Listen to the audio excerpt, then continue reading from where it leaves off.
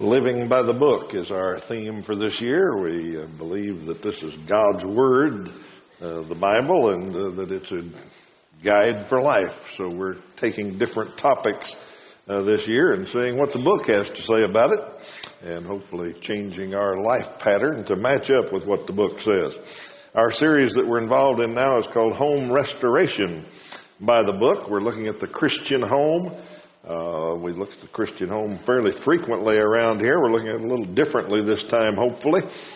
We started with the premise that America is in a mess because America is not running our homes by the book, and we want to do something about that one home at a time. We can't fix it with laws and politicians and all of that. We got to fix it one home at a time. So that's what we're working on here at Northside. I want to especially thank those of you with the perfect homes that came back this week.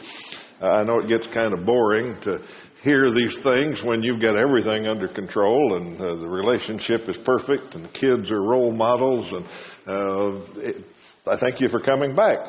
Just sit there and keep nodding, keep agreeing. Check them off as we go through the list of things and say, yeah, I got that one. I'm doing that one by the book, so I appreciate it. The rest of us appreciate your support as we struggle with some of this, because a lot of this is very countercultural.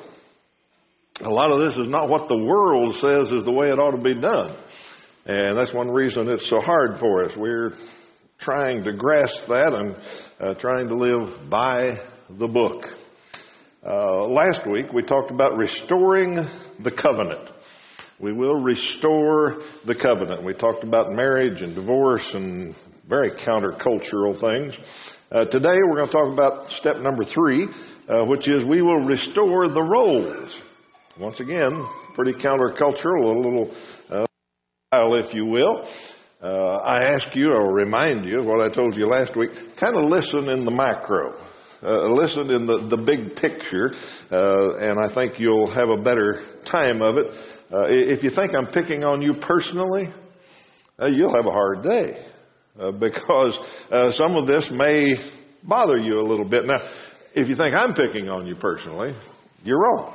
If the Holy Spirit and His sword that Josh was praying about, if that's poking you a bit, if that's bothering your conscience a little bit, then you need to decide how to deal with it. And that's what this series is about. We're looking at our lives and seeing how close they are to the book. If they're out of line with the book, we've got to decide if we're going to make some changes or if we're going to stay out of line with the book. This topic's like that. Some folks don't want to hear what the book has to say. I've talked about this topic before over the years. And I'll tell you the truth. I've had folks leave Northside over this teaching. I've had folks visiting who were looking for a church and heard this teaching and decided, no, I'll go somewhere else. That happens with the book sometimes. And I'd be sorry, I'd apologize if I had any option. Well, I do have an option. The only option really is not to just not talk about this. And a lot of churches do that. They just don't bring this up. Because if you talk about this topic and you've already committed to live by the book, to go to the book for the answers, then you don't have an option. You got to talk about what the book talks about. We've diagnosed a crisis in America here in this series. We've said we're going to work at it one home at a time. We've committed ourselves to see what the book says about it. So here we go. Let's talk about roles in marriage. Everyone in here has a notion about gender roles. I don't know what yours is. If you've got the He-Man masculine idea of we've got to be a cowboy, macho, whatever, and the wife has got to stay home and have lots of kids and stay barefoot and pregnant and all that may be your notion. But everybody's got a notion about gender roles. Here's a favorite one I found just Googling around. And I know you can't read this, but that's Clint Eastwood and some modern movie hero. Anyhow, here's what the words say. I don't know. Here's what the words say. This is what movie heroes looked like when I grew up. And this is what movie heroes look like when you grew up. I would cry for you, but real men don't. I just like that one, put it in for just humor. Notions have changed. Everybody will agree that. When I was a kid, the magazine ads were like the one on the left. Today, magazines are filled with pictures of the most powerful women in business. Things have changed. You can see the change on TV. Any place you look, there's a difference between Leave It to Beaver, the Cleaver family. There's a lot of difference between that and what the modern family that you see on TV is. So there's no arguing that things have changed. So what difference does it make? What difference does it make?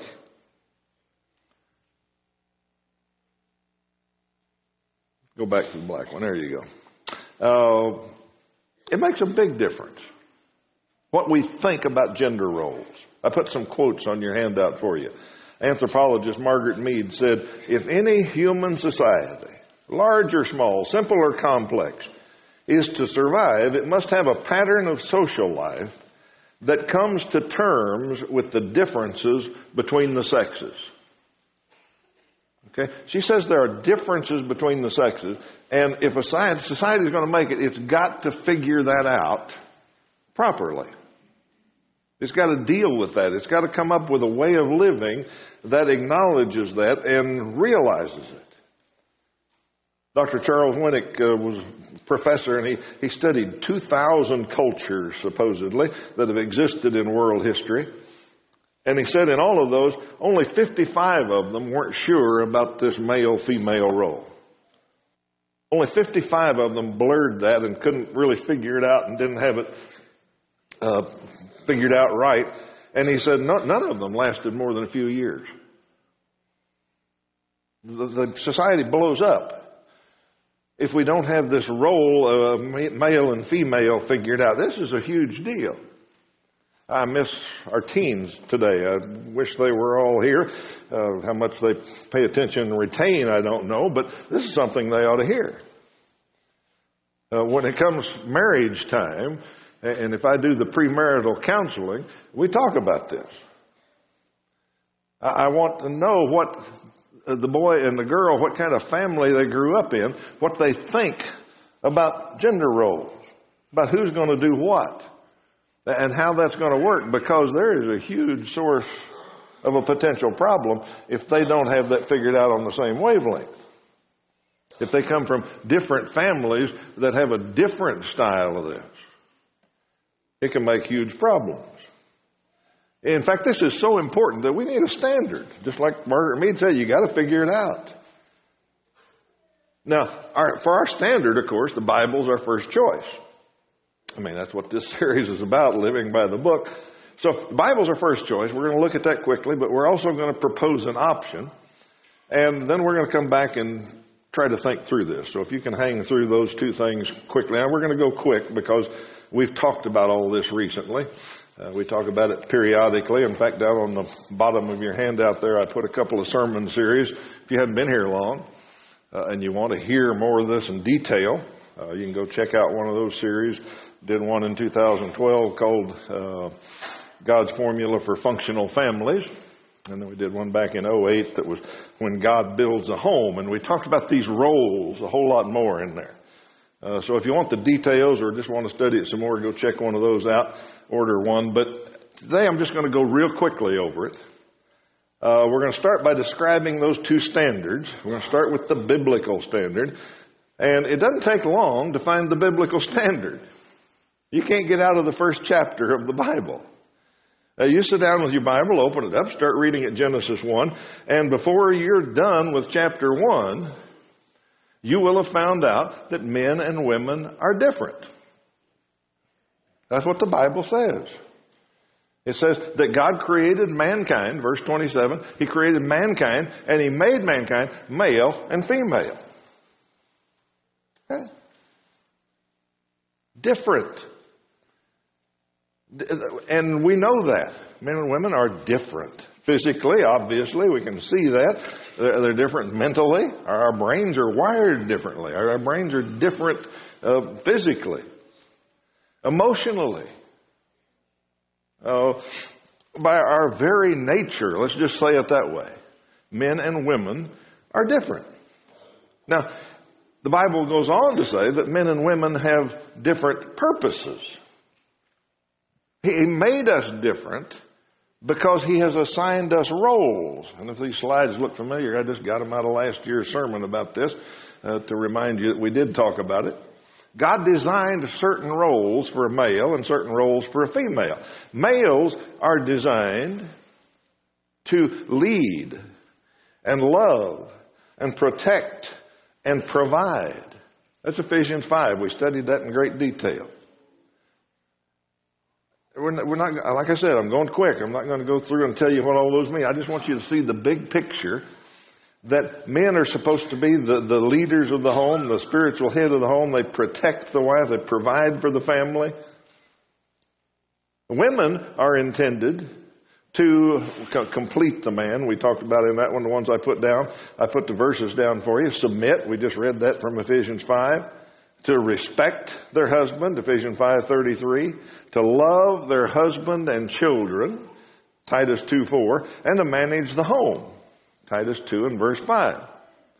Now, we used to understand that. When I said that last one, or manage the home, some of you bristled up a little bit. Oh, that's so old-fashioned. Yeah, it's old-fashioned. Titus said it. He's an old guy. Yeah, that was way back. But it wasn't too many years ago that we acknowledged that. When I went to high school, we had a thing called home ec. That stood for home economics. Girls enrolled in those classes. A few football players enrolled in there just for fun, but mainly girls took those classes. Home economics, run the home. We can't call it that anymore. Okay? Well, we don't teach all of that anymore. We teach some of it, and we call it family consumer science for some reason. Okay? That's from, we're talking Bible here. We're looking at Ephesians and Titus and all that. Different roles. Now, together, the family, husband and wife fulfilling their roles, together, the family perpetuates the plan. The plan goes on. Ephesians 6:4 says that fathers, that husbands and wives are supposed to bring children up. Bring them up, raise children.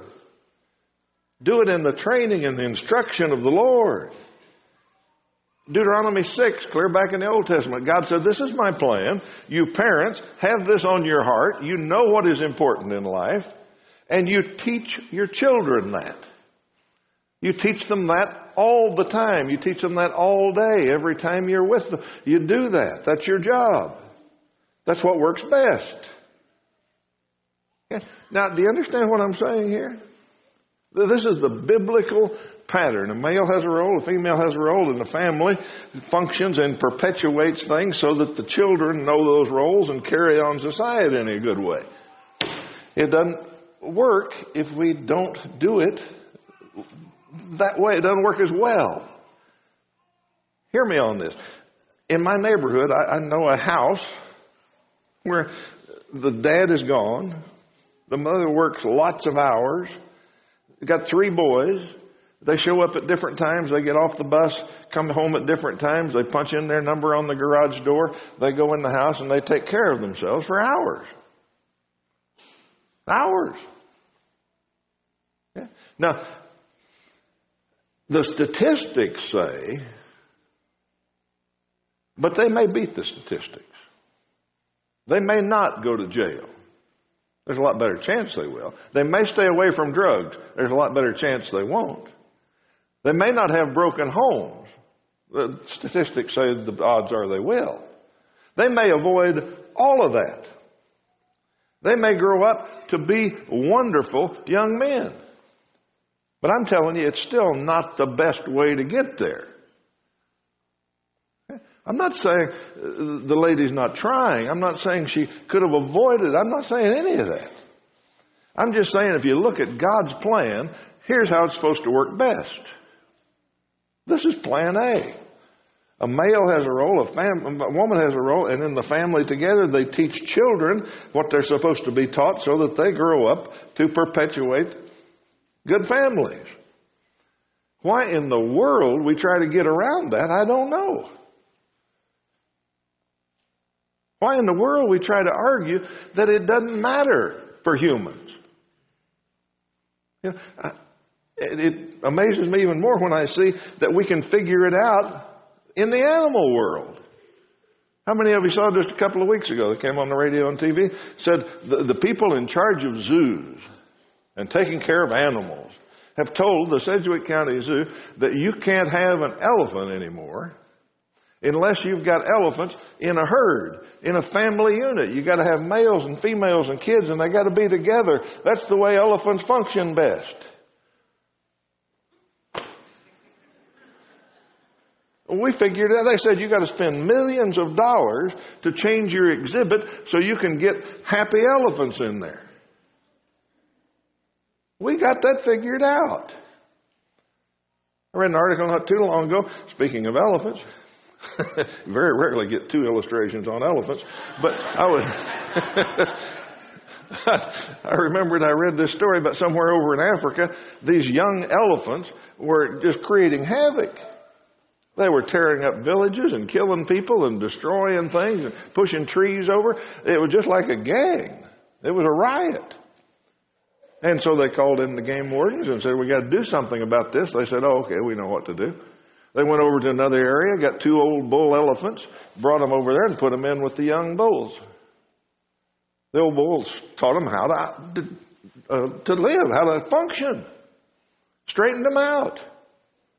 Okay? They needed a dad's influence.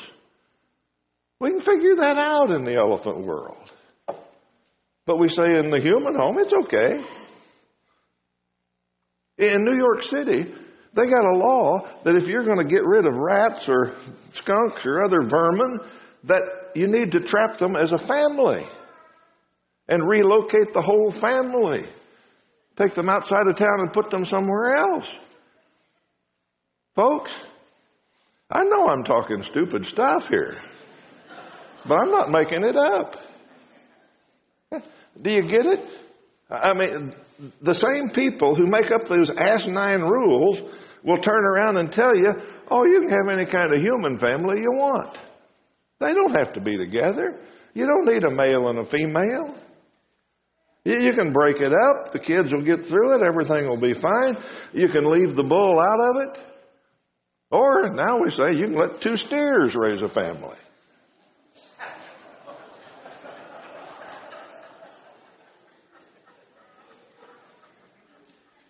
All right, I'm getting ahead of myself here. That plan that we're talking about, the male and female with a family, that's the book. That's what works best. I know we'll get to that. That's what the book says. All right, that's one option. Now, what about culture? Now, I'm going to read you a couple of things, and you may think they're extreme. That's okay. Think they're extreme. But pay attention. Okay? Modern culture, what they're pushing, and sometimes we lump it under the big term of the feminist movement or something, but what culture pushes is to blur gender distinctions. Okay? Break down these roles. It's not that important. Okay? Blur it. In fact, here's a explanation by a lady named Susan Moeller, feminist author. She said a just future would be one without gender. In it, would you get that? Without gender. Okay? In its social structures and practices, one's sex would have no more relevance than one's eye color. No assumptions would be made about male and female roles. Childbearing, get this, would be so conceptually separated from child rearing and other family responsibilities that it would be a cause of surprise and no little concern if men and women were not equally responsible for domestic life. Okay? Get rid of gender. Blur that distinction, get rid of it. Yes, only one can have a child, but that has nothing else to do with raising a child. Okay? Culture also devalues marriage and child rearing. Here's another quote from another feminist author. I think a woman should be on her guard against the trap of motherhood and marriage. Even if she would dearly like to have children, she ought to think seriously about the conditions under which she would have to bring them up, because being a mother these days is real slavery. If a woman still wants a child in spite of everything, it would be better to have one without getting married, because marriage is really the biggest trap of all.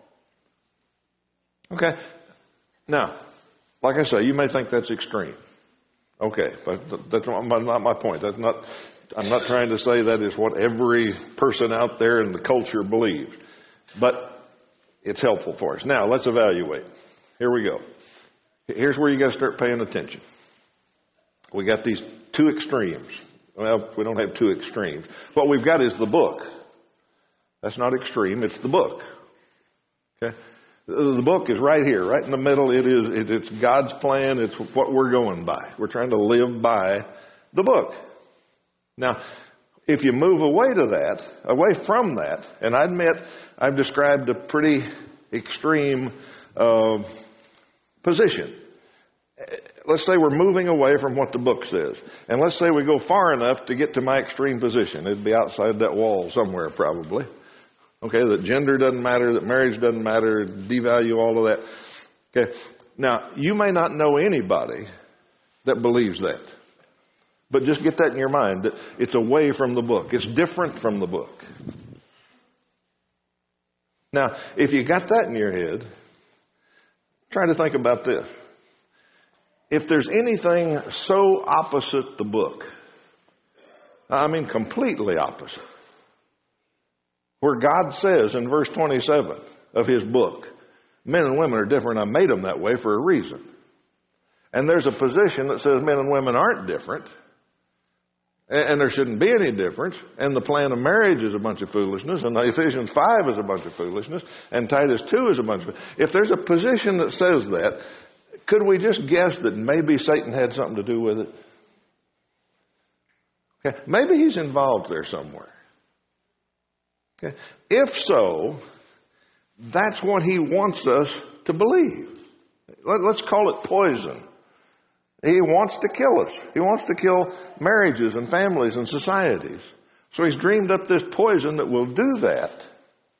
And everybody in here may say, well, that's just too crazy. Nobody would ever drink that. Here's my question. How much would you drink? Okay. I admit going out there and drinking that whole potion is crazy. Hardly anybody believes that much. But if that's out there, how much would you drink? If that's away from the book, how far would you move? And what culture does is moves us. It pushes us away from what the book says. If going that way is bad for us, how far will we go? Well, some of you think, well, what's he mean here? Well, let me ask you this. Has society moved that way? We started out looking at old pictures, TV pictures. Has society moved? Oh, yeah. Yeah, society has moved. All right, let me ask you this. How many of you, when I was reading that Bible position and saying, here's what men are supposed to do, here's what women are supposed to do, how many of you felt a little queasy? Thought, is he really saying that in 2013? That sounds kind of old-fashioned to me. How many of you thought, that sounds kind of ancient to me? I'll guarantee you there was somebody in here that thought, man, I am glad my friend so-and-so wasn't here today. Because they would think my preacher was a chauvinist pig. All I was doing was reading the Bible. So have we moved? Has society moved? Has the church moved? Admit it. We have. Society's moved a long way, and many of us have moved right along. I started this series a few weeks ago talking about my childhood. You remember how weird that was? Some of the things I told you? I mean, our teens were just sitting there looking at me like, really? I told you, I didn't know any kids that had divorced parents. I told you every kid that I went to school with, basically, we'd stop to get them at their house, and their mom would wave goodbye to us, and she'd be there when we came home. Hardly anybody's mom worked. So a lot of families still just had one car. It was all they needed. They got by fine. I think, just this personal opinion, now I'm not reading the book, personal opinion, I think that worked better. I'm not saying we got to go back to it, or we could go back to it, or it's even possible. I'm just saying it worked better. And I'm not talking about getting to heaven. Some of you are sitting there thinking, well, he's being awful judgmental. I'm not talking about getting to heaven. You can get to heaven doing all sorts of crazy things. We're talking about how to restore the home.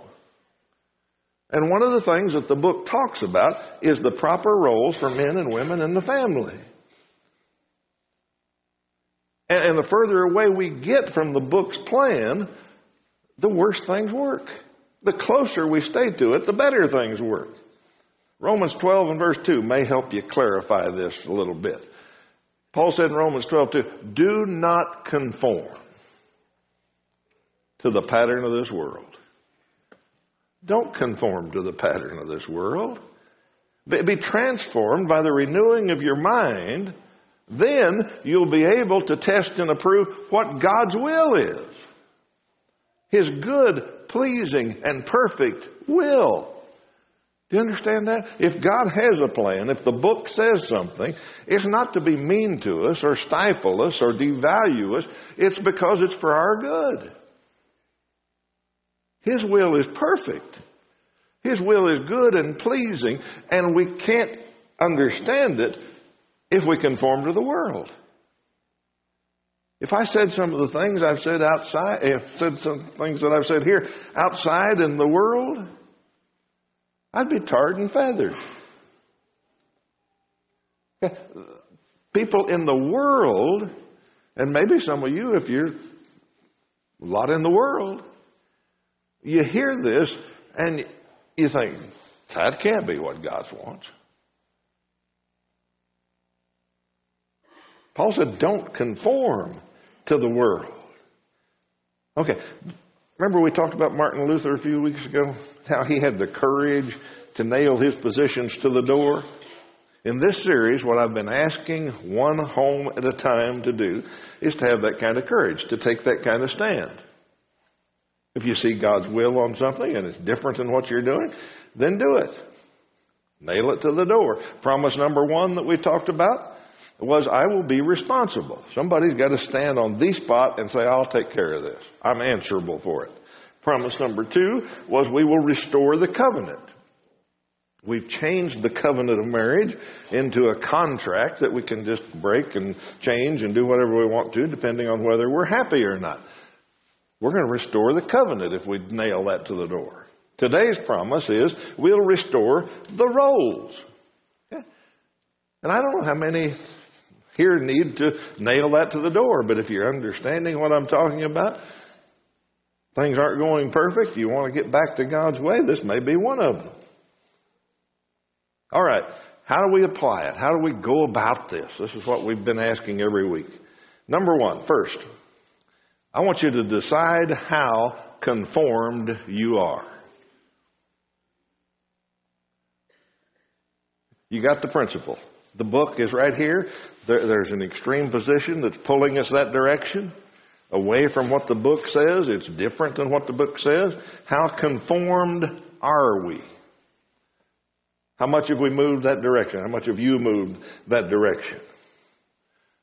Well, what am I talking about? How do you decide how conformed you are? Well, let me ask you a few questions. How'd you react when you heard what I just said for 20 minutes? How'd you react to hearing Bible? If you bristled up when you heard Bible? If you said, I don't like that? If you said, he's demeaning women? If any of that came through your head, guess what? You're conformed. I'm not saying how much you're conformed, but you're conformed some. And all this has just happened in the last few years. Let me read you a quote. This is from Theodore Roosevelt. Theodore Roosevelt said, "No piled up wealth, no splendor or material growth, no brilliance or artistic development will permanently avail any people unless its home life is healthy. Unless the average woman is a good wife, a good mother, able and willing to perform the first and greatest duty of womanhood, able and willing to bear and to bring up as they should be brought up healthy children, sound in body, mind, and character, into the woman's keeping is committed the destiny of the generations to come after us." If you hear that as demeaning women, you're conformed. If you're listening and you understand the book, when you hear that, you say, he is elevating women to their rightful place. He is telling how wonderful they are and how special they are.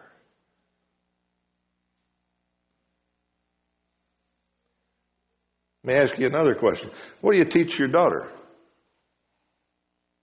about growing up in life and becoming? What do you teach your daughter? That's a clue to how conformed you are. How many of you tell her, you can be anything you want in the world. You can be an astronaut, you can be president, whatever, but I hope you grow up to be a great wife and mother. Anybody ever tell their daughter that? That never entered your head. You're conformed. What do you teach your son? These are clues, folks. These teach us, they tell us how conformed we are to the world's way. So determine how conformed you are. Then second, accept responsibility to change. If you understand, man, I've got away from what the book says, and I want to make sure my home is as good as God can make it, I want to get back toward that, then you got to take responsibility. Responsibility to change. Last night I was watching a little TV and studying over some of this, and this commercial came on, and I started jotting it down quick. Luckily I could rewind and get it exactly right. But listen to what this ad said. It got my attention. The first line, what if every child was sent on the right path? I said, whoa, that's good.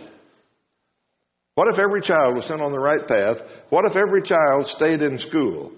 What if every child got a job? What if every child gave back to the community? What if every child's potential was fulfilled? I was digging it. It was an ad for big brothers and big sisters. It was asking somebody to do the parent's job. That's a great program. I'm not running it down. It's wonderful that people do that. That we need that. We got to have somebody taking these parents' roles. But do you understand that's what we advertise on TV now? Wouldn't it be great if we followed God's plan for kids? Well, not the mother-father thing. But if somebody would step in and be mother-father for kids, that'd be really good. That's where we are. Okay? Parents, I want to tell you, that's your job. That ad I just read, that's your responsibility. The culture says, no, you don't have to do that. The government or the school teacher or somebody will take care of it, but you don't have to. Yes, you do. One home at a time. Accept responsibility and get back to the book. Now, I said that like it sounds easy. Just figure out how conformed you are and change. Oh, it's not easy.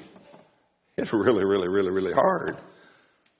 Here's 4 warnings for you if you decide to try. Warning number 1, you may have to become less selfish. You want to change from what culture has got us into. You want to get back to the book. You may have to be less selfish. See, there's lots of reasons for moving that way. There's lots of reasons for moving away from the book. And it's not what some of you are assuming. I know that there are husbands who don't accept their responsibility to provide They don't work, or they don't work hard enough. That's their role. Yeah. And some of them don't do that, and they force their wife to do something that's not her primary role, plus to do her primary role. I understand that. I understand there's husbands that it's not that they don't work hard, but they just want so many toys that the wife has got to help buy them. They've got an expectation of having so many things and so much stuff that, man, we both got to work to get this.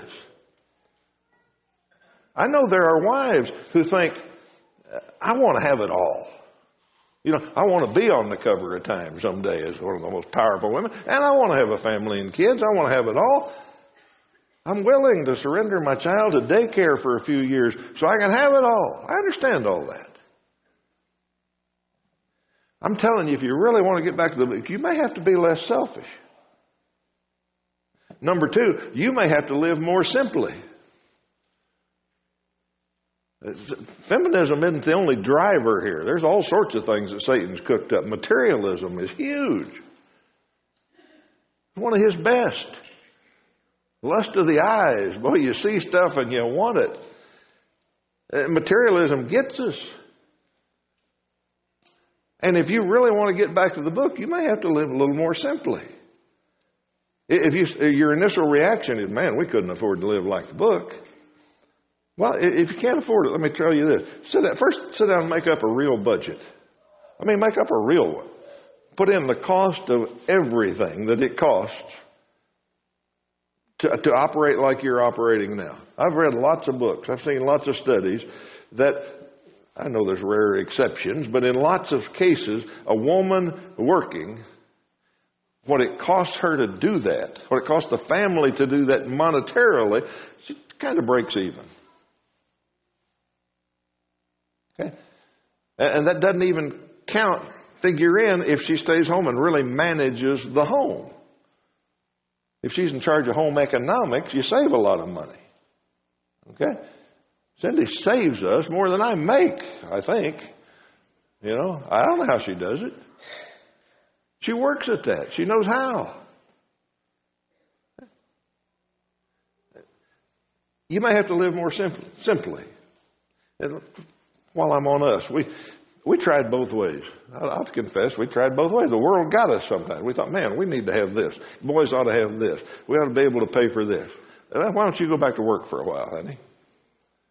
Okay. And people wanted her all the time. We're always offering her jobs. She's great in sales and all that. So people were always calling, would you come to work for me? So it was easy. So, yeah, I'll go try that for a while. We'd try it for a few months. And I'd always end up saying, this isn't working. This isn't as good for the boys. This is costing us more than you're making. You run the numbers on it. This isn't good. And we'd go back to trying it the other way. A few years later, we'd fall off the wagon. Okay? You may have to live more simply if you want to live by the book. Number three, you may have to encounter abuse. The world doesn't like nonconformists. Romans 12:2 says, don't be conformed. The world says, we'll get you if you don't conform. We will make life tough on you.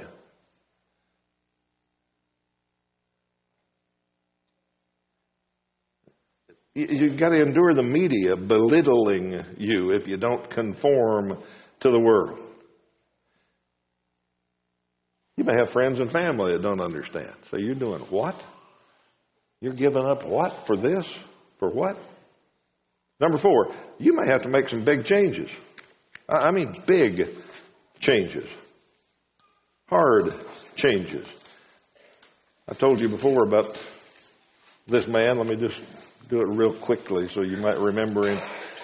He was the most famous preacher in his denomination. Everybody wanted to hear him. Everybody. He was booked for 4 years. If you wanted him to come to your congregation, you had to get on the list and wait 4 years. That's how popular he was. He had worked out a family deal that he thought was working. He'd go on the road for 2 weeks, then he'd come home for 2 weeks. Go back on the road for 2 weeks, come home for 2 weeks. His boy was a teenager. He was doing pretty well in school. He thought everything was going great. Then the phone rang. He was on the road preaching. Picked up the phone, and it was his wife. She told him she had just had the one in the latest series of arguments with their 16-year-old, and he had told her he wasn't going to do it. Point blank. He was 6'2", and he was wearing her down. And so she called her husband. And she said this simply, I need you. Neither one of them knew that the boy was in the next room listening. He knew he was pushing things, and he didn't know what his dad would do about it. Well, he soon found out. His dad canceled that meeting. He was home the next day. The next day, he put a for sale sign in the front yard. He canceled 4 years' worth of meetings. He went and found a job at a small church in another state where he could do a job, a small town job of pastoring and spend time raising his son. He did that until his son got through high school and was ready to go to college. When his son got off to college successfully, he said he'd return to the preaching circuit, to evangelism. But things had changed. Things had passed him by. He couldn't get booked anymore. Nobody wanted to hear him anymore. So he stayed in a small town pastorate. He paid a great price. But because he paid that price, a few years later, his son started a thing called Focus on the Family. And he'll tell you today that James Dobson Sr. understood his priorities. He understood what his role was.